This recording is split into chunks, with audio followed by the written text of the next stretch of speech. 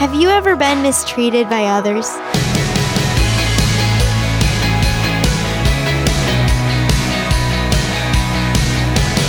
Hi there, I'm Natty Anderson, and you're listening to Unlocked, your daily key to unlocking God's Word in your life.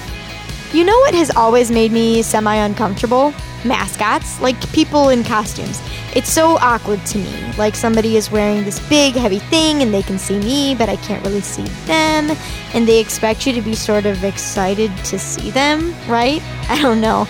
But regardless, I do think it would be kind of fun to be a mascot. I worked at Subway for like 5 years, and there was one summer where I got to be the Subway, I was dressed up as a sub, basically, and I went around this college campus dressed as a sub to try to drum up sales for Subway.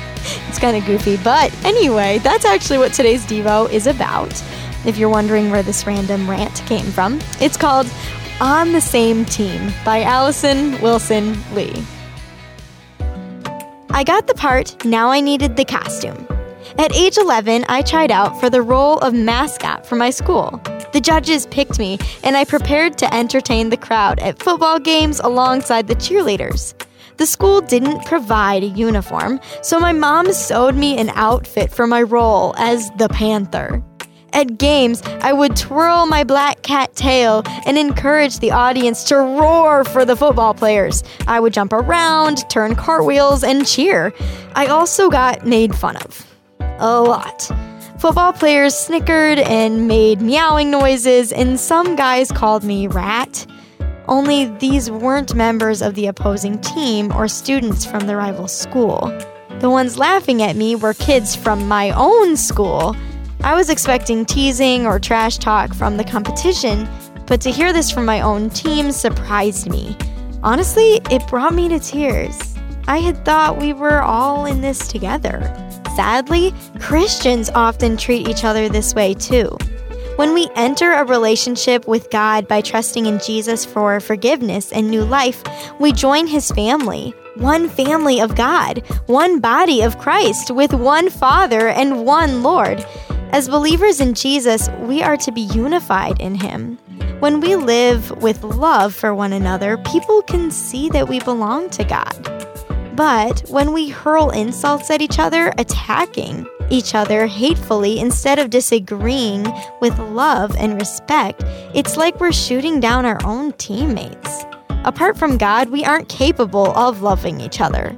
But once we belong to God, His Holy Spirit transforms us to become more and more like Jesus, our loving Savior. In His power, we can make every effort to keep loving each other as brothers and sisters. So, let's talk about this a little bit more together. Have you ever been mistreated by peers or others? Who is a trusted adult that you can tell right away? How can Christians disagree with each other and still show unity, even when it comes to divisive topics such as politics? Have you seen any Christians model this very well? We're all guilty of acting in unloving ways toward our fellow human beings.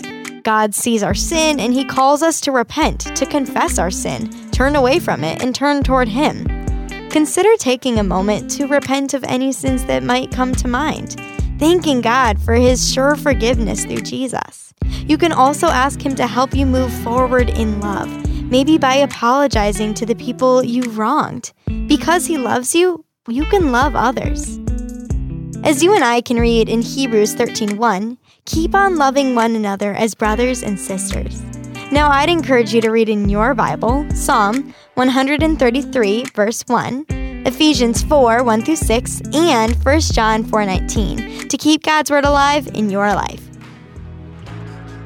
Unlocked is a resource of Keys for Kids Ministries. Do you love Unlocked? Well, here's your chance to win some free Unlocked merch. Go to unlocked.org/referrals to find out how you can join our referral program and win free things just by sharing Unlocked with your friends. Also, be sure to check back for tomorrow's devotional about hope with Dylan.